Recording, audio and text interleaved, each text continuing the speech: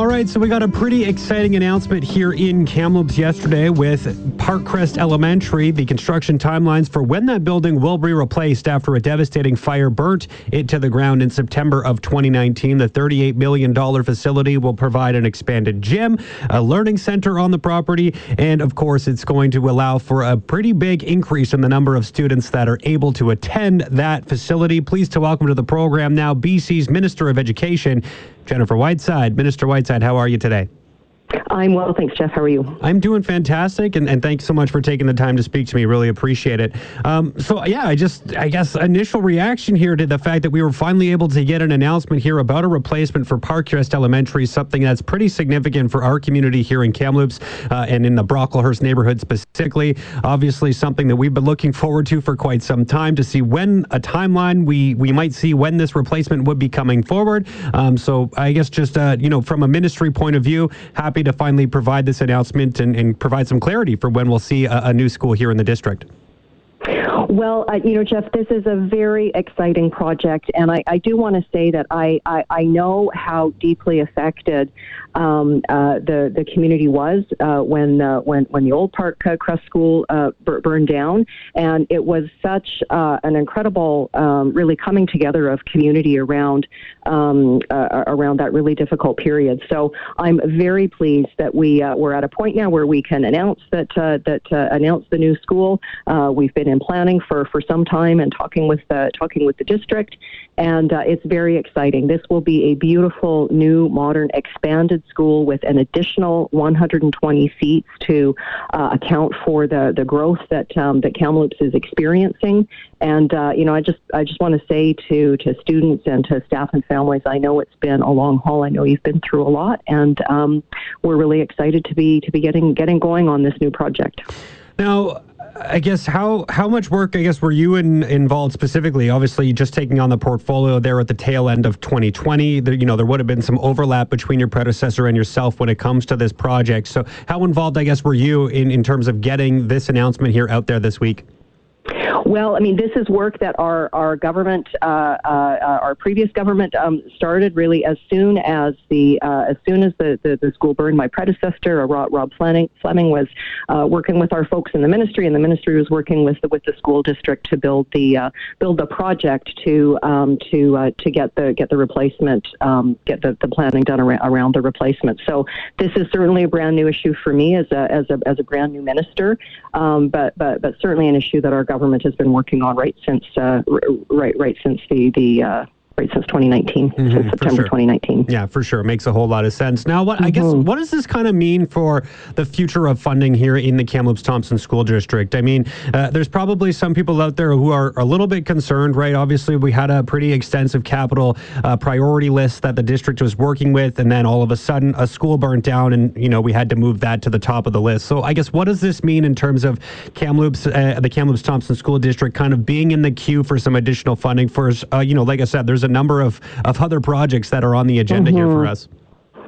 Yeah, and we, Jeff, we're right in the process right now of building our capital. We have a long-term capital approach, and we're just in the process of planning for the next the capital budget for the next year. But I will say that over many years in Kamloops, the previous government was not investing in education in the Kamloops region, and we've seen a significant increase in an addition built in the neighboring Valley View Secondary School. Mm-hmm. That addition is going to open in September 2022. That's very exciting. We'll have this new school, expanded school, coming online, and across the province, we have a very ambitious capital plan for renewing our infrastructure and education. We've already delivered on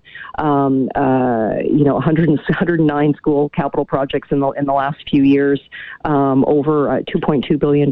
So we there's no question that it is a priority of this government to continue to invest in schools across the province, and we'll be working through with districts on on their priorities, and certainly we'll have sort of more in the coming weeks as we get our capital budget. Yeah, and I mean, you mentioned obviously that you're pretty new to the portfolio, and I imagine most of the districts are sort of really in that phase where they're kind of submitting capital plans. So there's probably a lot to work through at this stage.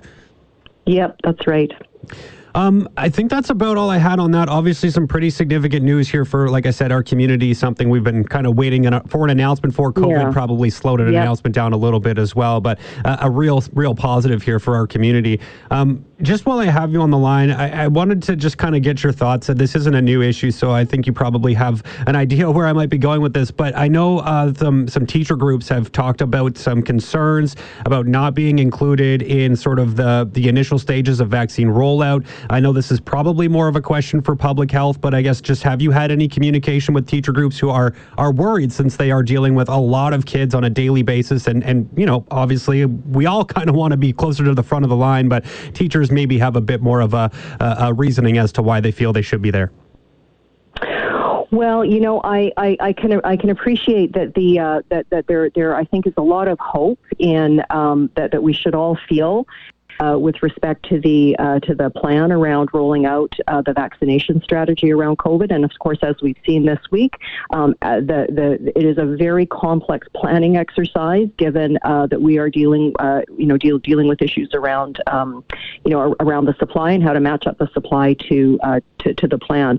I don't think anybody quarrels with the need to protect our most vulnerable and the need to save lives. And that is the first and foremost priority of our government, is to save lives in the vaccine rollout. Mm-hmm. I'm certainly aware that there are teachers and occupational groups who had hoped that there would be a different priority, and I can say that we are working with teachers, with educational assistants, with vice principals and superintendents, trustees, parent representatives. Really every day we're in communication with our education partners, and every week we have a provincial steering committee where we are working through issues about how to ensure our schools are safe and how to ensure that we continue to provide the most in-class learning that we can for kids, because we know that that's the most important. That's the most important thing we can do right now, is to keep our schools safe and to keep kids learning in schools, and that is an ongoing. We are in ongoing discussions around how we are going to allocate the next amount of federal money that is coming, and additional measures that we need to take. So those discussions are ongoing, and we'll continue to work with our partners to ensure that kids are learning in a safe environment, and that parents and families can have confidence in that. Absolutely. And I know, no matter what happens based on the vaccine timeline that we have, September is going to be a date we can look forward to, right? When the next school year begins, things should be a little bit more normal as long as the vaccine rollout goes according to plan. I know one thing that is kind of intriguing or interesting is that there is no approved vaccine for those under the age of 18. Obviously, I'm not going to ask you to speak to the science of it, but just are you hopeful that we might see something come out for school-age kids where they can get a vaccine before school begins in September? That's really a question I would leave for public health to answer. In education, we are. I know that we're starting to plan now for September, and we're talking again with our partners around what September will look like. We're in the very, very early stages of those discussions. So. Fair enough. Well, I know the reason I brought you on was to talk about Parkrist, and it's a really great announcement. So I really appreciate you taking the time. It's a very significant thing, and we look forward to seeing the progress of that building. And we'll catch up again once we have a little more information about the capital plans as well. So thanks for the time. Yeah, absolutely. It's an exciting day for Kamloops for sure. Awesome. Well, have a great day. Appreciate the time, Minister. Thanks so much. You too. Bye-bye. All right, there you go. There's the Minister of Education for the province of British Columbia, Jennifer Whiteside.